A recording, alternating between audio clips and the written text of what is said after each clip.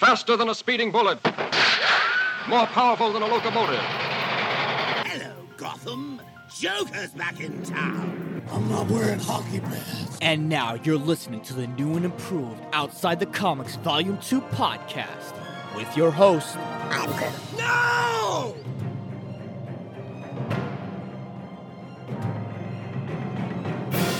What is going on, OTC listeners? Another episode of Outside the Comics Volume 2 podcast to your life today.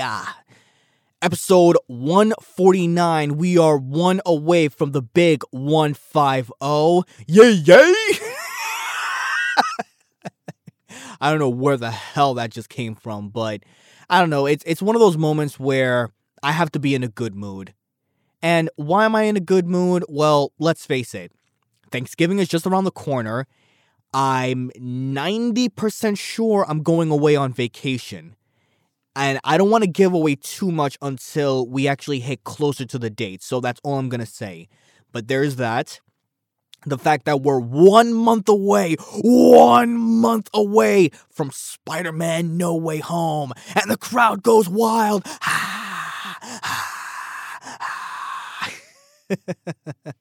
You know, speaking of which, and it's so fitting that I'm doing a podcast today that pertains to this in a way. Today, if you haven't seen it already, the latest and new Spider-Man No Way Home trailer is now being released after the posters, which is very similar. If you know the posters of Spider-Man in general, they look very similar to the previous ones that happened in recent films. You know, like Homecoming and No Way Home. I'm sorry, not No Way Home. See, I'm getting confused already. Far From Home. From Homecoming and Far From Home, you know, you just replace one character and just change up the designs. You would think the marketing team would actually do a little bit more of an enthusiastic point of view where it's like, oh my god, this poster is sick and it's so twisted and colorful and bright and lively. Oh, but it's the same thing like the others. Oh, okay. You know, I really wish I remembered this guy's name or this girl's name because I really want to give them credit on Twitter. I saw today that they recently looked at the posters from Spider-Man 2002 and The Amazing Spider-Man from 2012, and how sick would it have been if you just replaced those Spider-Man characters, replaced them with Tom Holland. That would have been brilliant marketing. That would have been brilliant. But apparently, or maybe who the hell am I to say, but maybe the marketing team from Sony/Disney just doesn't think that far ahead, and they feel like, well, we really don't care much about putting a much amount of detail into this and thinking outside the box, so we're just going to rehash the same thing over and over again. I mean, we're still getting paid the same amount of money. Like, why the hell do we care? Like, we don't care about this shit. I like to think that that's what they're thinking, or that's what they're saying behind the scenes, but so yeah, the new trailer is out today, and no matter how tempting it is to see it, I'm still not going to watch it. I can't do it. I broke my last rule when I watched the latest, the Batman trailer, and I had to do it for DC Fandom. That was the only reason why I did it. I can't do it. I can't break the rule. I cannot break the rule, sir. I cannot break the rule. It's one of those moments where I'm like, you know what? I know something is going to get spoiled to me eventually. I know I'm going to be scrolling through Twitter, and once I see the 3 characters, I'm just going to swipe right by and just move on to the next thing. But that's just me personally. That's just me. But, as I said earlier, we're now 1 month away from Spider-Man No Way Home. 1 month away. So, the countdown to that movie continues. The main event, you guessed it, we're going to re-review Spider-Man 2 from 2004. Arguably, the best Spider-Man film ever made. And as I was rewatching it, I then realized to myself why this movie has such of an impact to audiences all over, from past to present, and even for future to come, because it still holds up to this day. But I don't want to get too ahead of myself, because there are a few other things that we're going to talk about as well. And, oh my goodness, the plane is going on again. The fucking plane is going out again, mate. It's a fucking plane, man. I don't fucking understand. You shut the fuck up, man.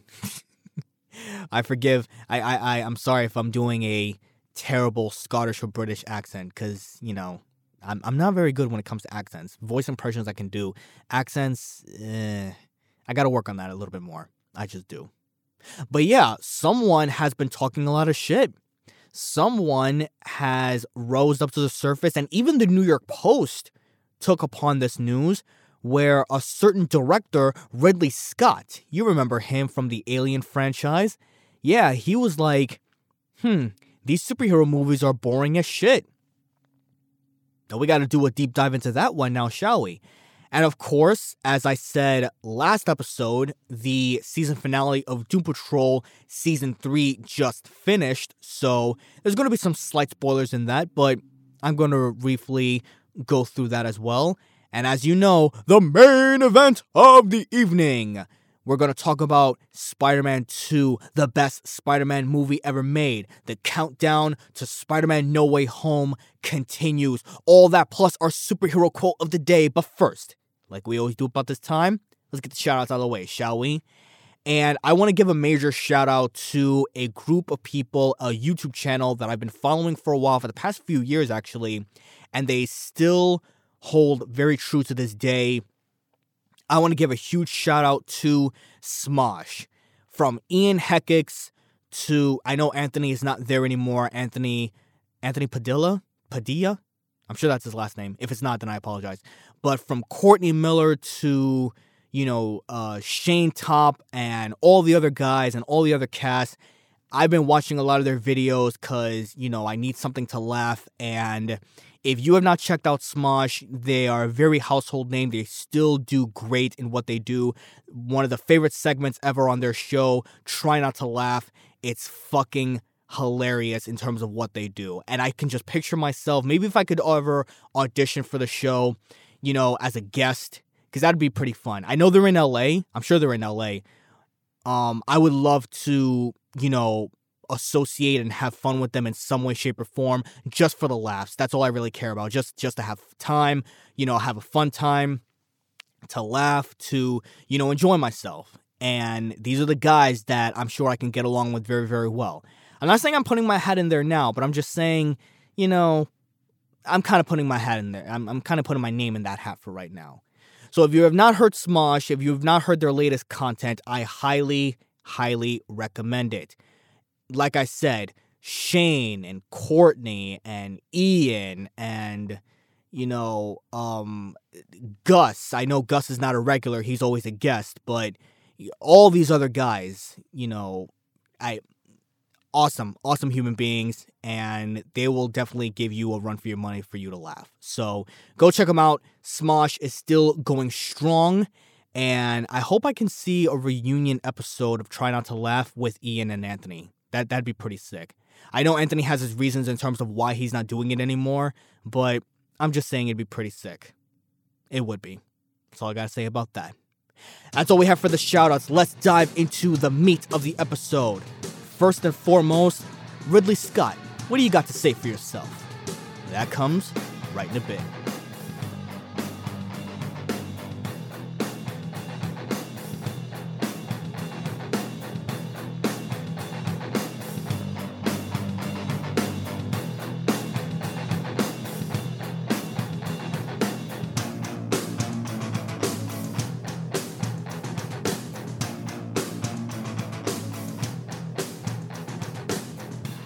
I have heard many haters from pretty much everywhere in terms of social media, in terms of video content, in terms of anything that you can watch or hear, that someone in a way would have a negative aspect, a negative point of view when it comes to superhero films, specifically Marvel more than DC, considering that Marvel is killing it not only in the global box office, but also in the marketing genre as a whole. And this wasn't the first time that we've ever actually heard about this. I believe back in 2019, Martin Scorsese, a legendary director, especially from back then in the 90s, even before then, definitely had something to say on the fact that he said superheroes superhero comics, superhero movies in general, was not cinema. And you can just imagine the backlash. You can just imagine the amount of hate that he was getting. Oh, you're an old man. You don't know shit. Oh, you need to get with the times. And you don't know this and you don't know that and blah, blah, blah. I briefly heard what he said. Well, read what he said, you know, articles and whatnot. I briefly read what he said, and I didn't really think about it that much. Because I figured, okay, it was another person's opinion. So what? Who cares? Who cares? Who the hell cares what one guy, one bad apple, I don't know about a bad apple, but who cares about what one guy has to say about my favorite stuff? And then comes out of nowhere Ridley Scott just recently. And then I start to imagine, okay, I'm not saying I agree with him, but I definitely want to hear his perspective. I want to pull up the article real quick. I want to put up remember, this was also written by the New York Post. So I have a New York Post article right in front of me right now. And it's amazing that the New York Post actually, brought this up. So there's going to be a couple, I'm not going to read the whole thing, but there were definitely a couple of highlights that I actually saw that actually jumped out to me. And I kind of want to do my reflection a little bit on that. So he says, and I quote, "Their scripts are not any fucking good." That's a very, very bold statement. Very bold statement indeed. So let's continue. "I narrowed it down to this. Almost always, the best films are driven by the characters, and we'll come to superheroes after this if you want, because I'll crush it. I'll fucking crush it. They're fucking boring as shit." A lot of cursing. Oof. God damn, Mr. Scott. Ooh, a lot of cursing right there. Ooh. "They're superhero movies. So why don't the superhero movies have better stories? Sorry, I got off the rail, but I mean, come on. They're mostly saved by special effects. And that's because boring for everyone who works with special effects if you've got the money. Harrison Ford was one superhero, but everyone was confused because he got the shit beaten out of him at the end by the other superhero. I'm sure he's referring to Blade Runner at this time, who they thought was the bad guy, but it turned out to be a good guy. I think that's pretty cool."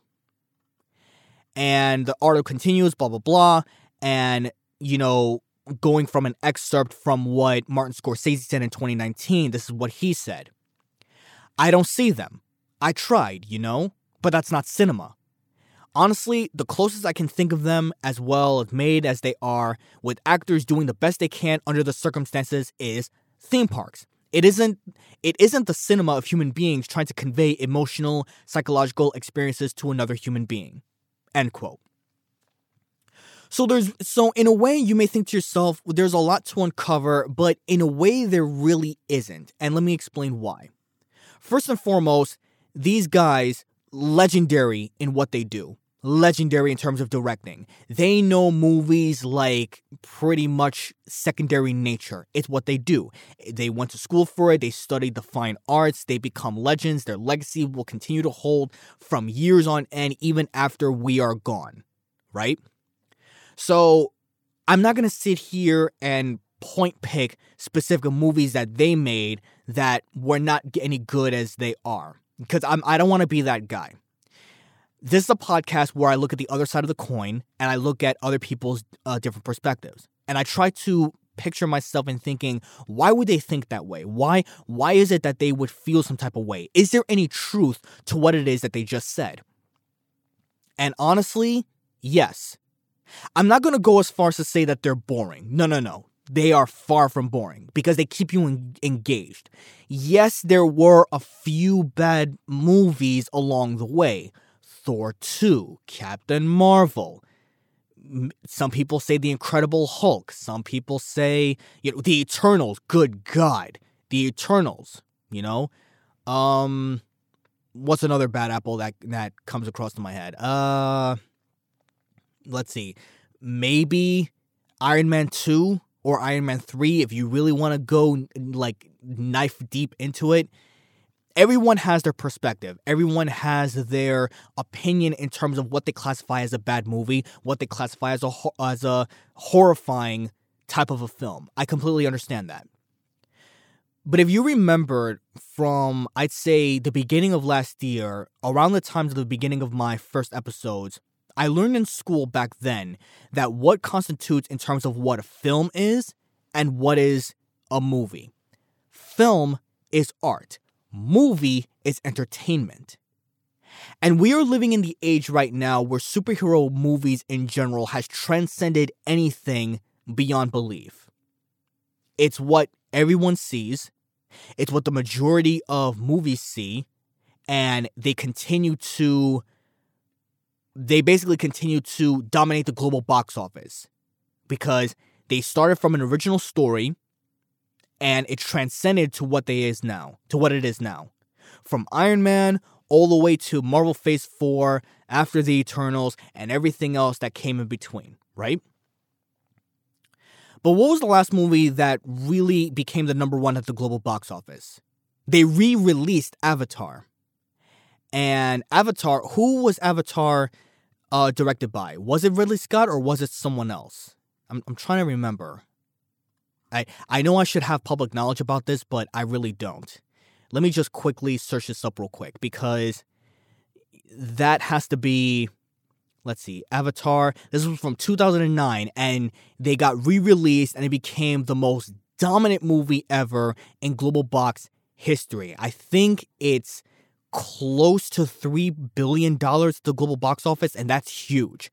That is freaking huge. James Cameron, there we go. So James Cameron, he's made a lot of films too. And Avatar is hugely based on special effects as well. Now, you can argue that there's a compelling story, so in a way I'm comparing apples and oranges, I completely understand. But the thing is that you need to truly grasp and realize that there are a lot of movies that not only just rely on special effects, but they do rely on a good story too. And I admit, not all of them has that. Not all Marvel movies has that.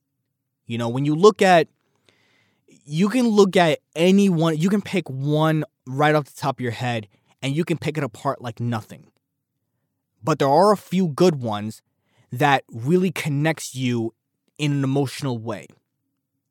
Whether it's psychological, whether it's, anything that deals with human emotions. Take Avengers Endgame, for example. I'm sorry, Infinity War first. Take Infinity War first. The entire thing of what happened was CGI. Of course it is. They're fighting in planets, they're fighting in different locations, blah, blah, blah, whatever the case may be. But when the ending happened, and the superheroes decided to fade, and you realized what it was that what's happening, that the heroes are losing, they lost, and the bad guy won. And the moment you go into your theater, when you're already at your theater, and you hear people crying because they connect to these characters so well when they focus from the very beginning all the way till now. You cannot tell me that's not cinema. You can't tell me that's not cinematic. You can't tell me that there's no emotional and psychological element to this. When children are crying because their favorite superhero died, regardless if they follow the story or not, that's huge. And that's something that can never be taken away from ever again. It's why we were so investigated and so focused on watching Avengers Endgame right after. And it's why Avengers Endgame, regardless of how long and how convoluted the script was and time travel and blah, blah, blah, regardless of all of that, you can't say that these movies are boring. Okay, let me rephrase. You can say the movie is boring. You can completely say that. That's completely up to your discretion. But the majority of people don't agree. And let's face it, you may be a director, but that doesn't mean that you're right all the time. Because let's face it, you've made a few other movies that also relied on CGI and CG stuff and special effects because you had the money. You even produced a few films and their stories ended up being like shit. Wow, I just said a while ago that I wasn't going to dive into it, but guess what? I just dived into it. My point is this, and I can like talk about this for the next 2 hours, 3 hours, or whatever.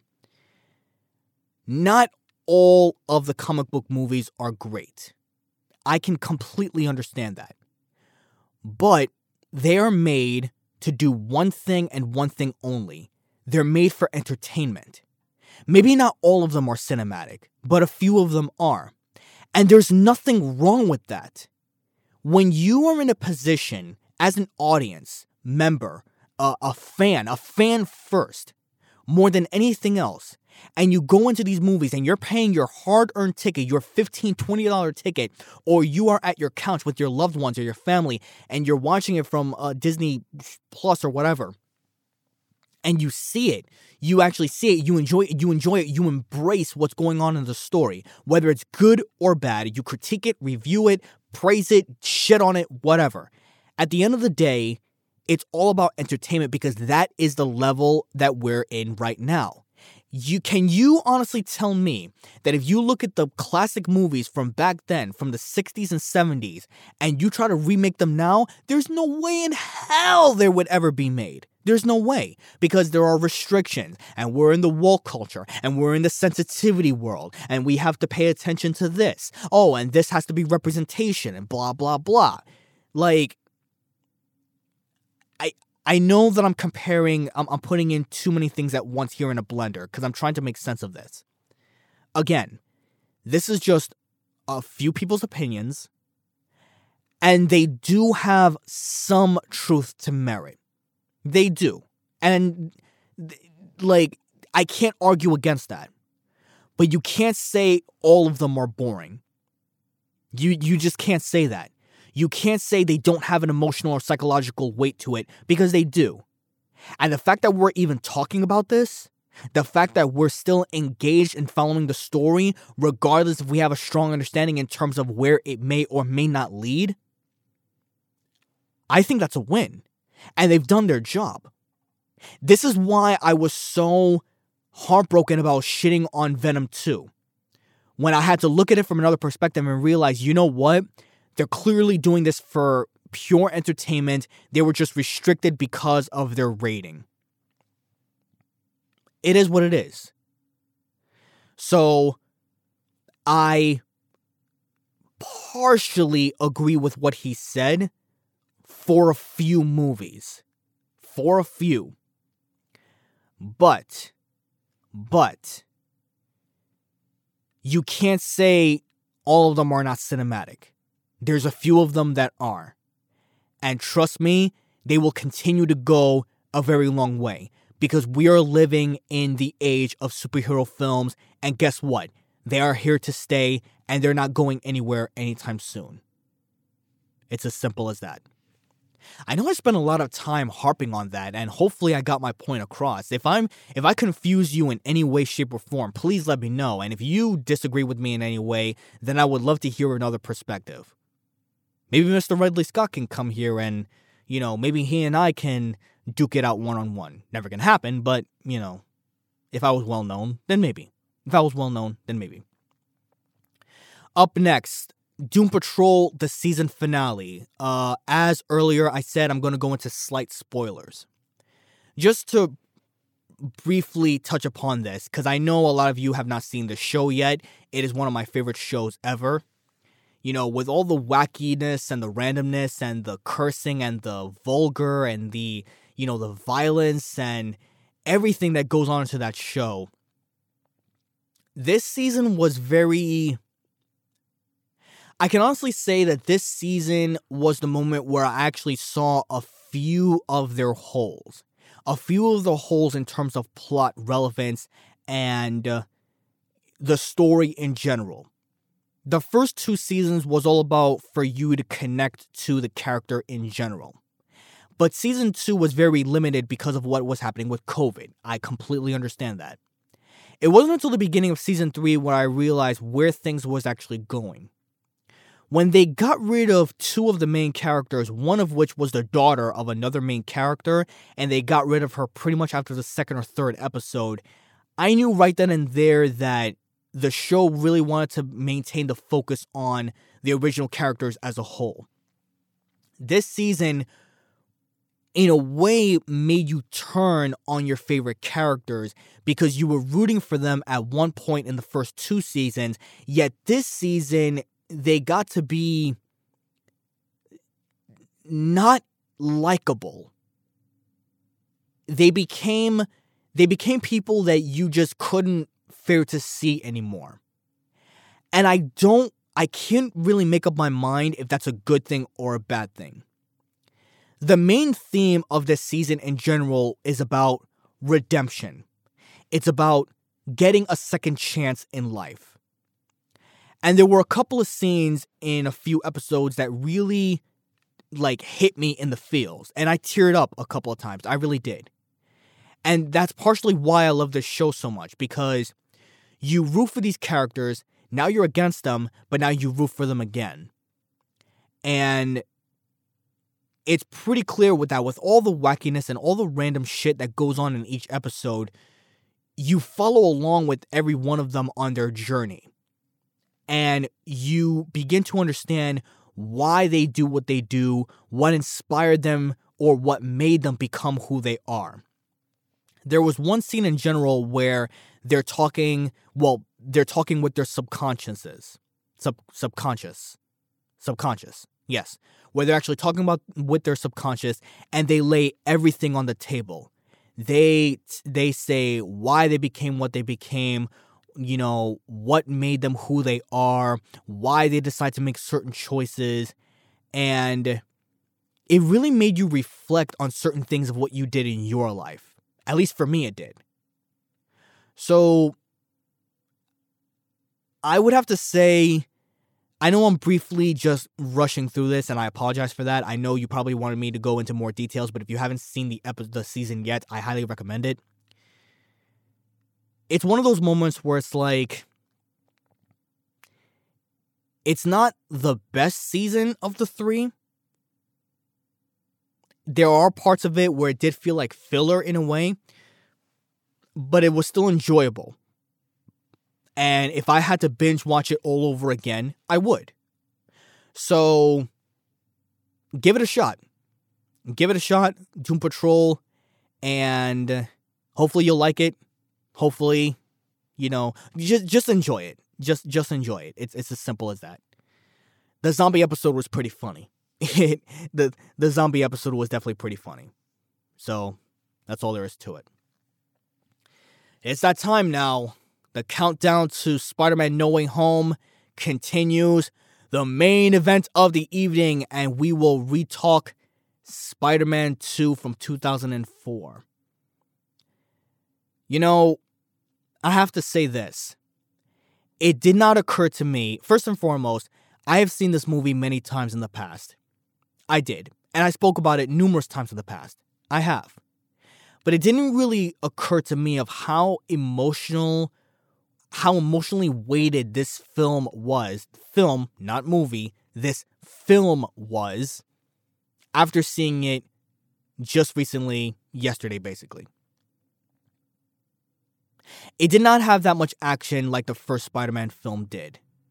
It did not have that much of an impact in terms of fighting styles, or not fighting styles, but like fight scenes. But in a way, that was the main point. The main purpose of Spider-Man in general, as I said many times over, and from Stan Lee himself, rest in peace to him by the way, he wanted Spider-Man to be relatable, for him to have real problems, for someone to look at a character like this and say, wow, that happened to me, I can definitely relate to this character in many, many ways. It's why he's so lovable. I said this all the time, this is nothing new. But I don't think it was truly grasped, that idea, until this movie actually hit. He has a hard time paying rent. He can't get the woman that he loves. He's late for school. He gets fired from his job. All of these things that you as an adult, as an adolescent to an adult, have experienced at one point or another, you see it in front of you and you root for him as best you can. But whether it's society or whether it's,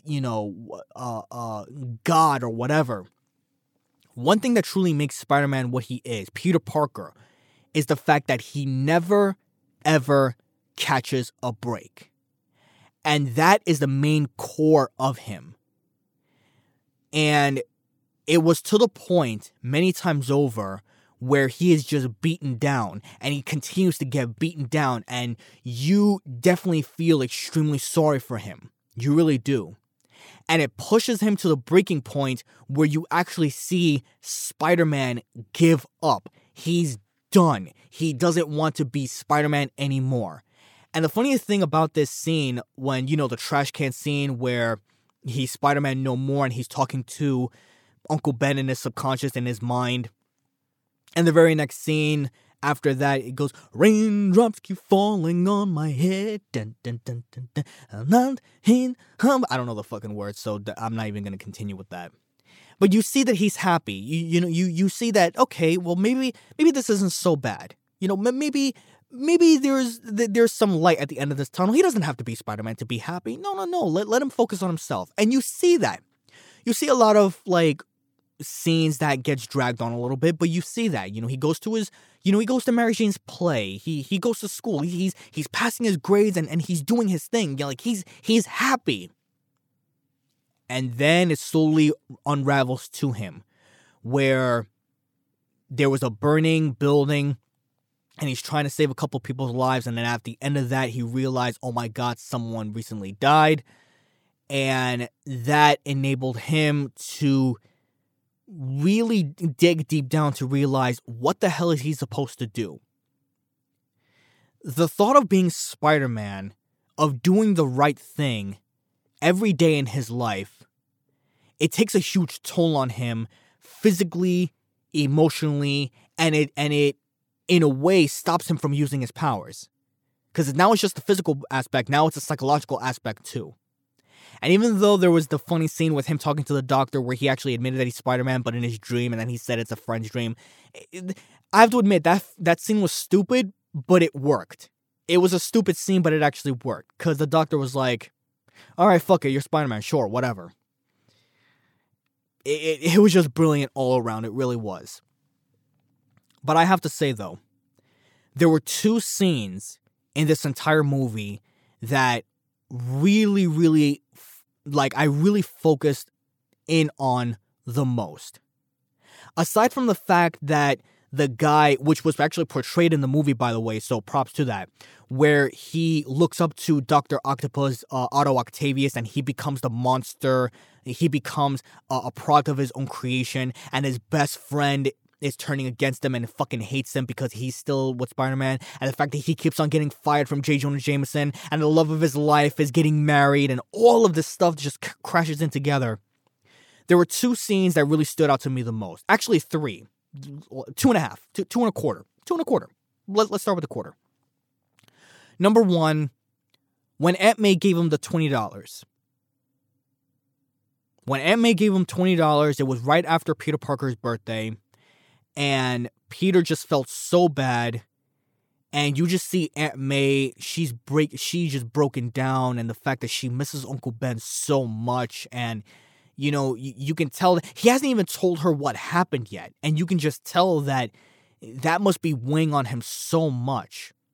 And the very next scene, what happens? His landlord takes the $20 away from him. And you're like, son of a bitch, that actually happened to me too at one point. So there was the quarter scene.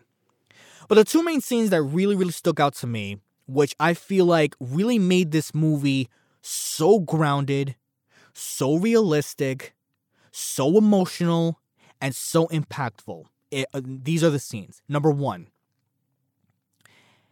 Aunt May talking to him right after Peter admitted to Aunt May what happened to Uncle Ben. You remember the scene what I'm talking about. Aunt May is going through a foreclosure of her house, and now she's moving out, and she forgives Peter for what happened because she loves him. She's always there for him no matter what. And the monologue that Aunt May said, you know what? I can't even repeat what she said. I'm just going to play this clip. Hopefully I don't get flack for this, but I'm just going to play this. This is from Spider-Man 2. Just listen to this. Everybody loves a hero. People line up for them, cheer them, scream their names, and years later they'll tell how they stood in the rain for hours just to get a glimpse of the one who taught him to hold on a second longer. I believe there's a hero in all of us that keeps us honest, gives us strength, makes us noble, and finally allows us to die with pride, even though sometimes we have to be steady and give up the thing we want the most, even our dreams. Spider-Man did that for Henry, and he wonders where he's gone. He needs him. Wow, it actually took every ounce of my being to not tear up again, because I saw that scene this morning while I was working, and this scene really just hit me from the emotional weight. I always keep saying that, but from the words, her impactful words on the fact that you come to the realization Peter can be happy he can do whatever he can to try to be happy, to try to do things for himself. It's his chance to be selfish, for him to focus on himself. But at the end of the day, if there's one person, just one, that is inspired by what Spider-Man is, inspired to be like him, to be saved by him, to look up in the sky and see that glimmer of hope and know that just everything is going to be okay. And Spider-Man resembles that symbol to never give up, to keep moving forward, to do great, to be great. Like, that scene alone, God damn, I'm getting emotional already. Holy shit. Fucking hell. It's such an amazing scene. And there are theories when it comes to that scene where it was depicted. Chris Stuckman actually said this in one of his Spider-Man reviews, where there was strong indication that she knew that Peter was Spider-Man, but she didn't let him know. There's theory to this. Whether you believe it or not, she was very, very detailed. And it's by far one of the top scenes ever in the entire movie. The second scene, let's face it, the train scene. Jesus Christ, can we just talk about the train scene for 1 second? Where Tobey Maguire has the constipated face, and he's screaming, and he's giving it his all through sheer will and determination to stop this train and save all of those people. And when he finally does, he passes out. He's like, all right, I'm gone. I'm dead. And the people just gracefully accept him. And they carry him into the middle of the train. And they set him down. And the guy goes, he's just a kid. No older than my son. And it was that moment that they realized that this one guy literally was risking everything to save them. So there will always be people that will be against you, and there will always be people that is going to turn on you, and there will always be people that are going to be the haters, the trolls, and everyone else that just despises everything that you do. But that scene taught me, and hopefully it teaches everybody else, that there's always going to be the good people out there that will be appreciative to what you do, that will thank you for helping them, for saving them. And it was that moment alone where the good people, well, the people within that train alone in New York, even though it was like one cart, let's face it was like one cart that, basically embraced them. It's like, fucking hell, man. Like, these are good, genuine people.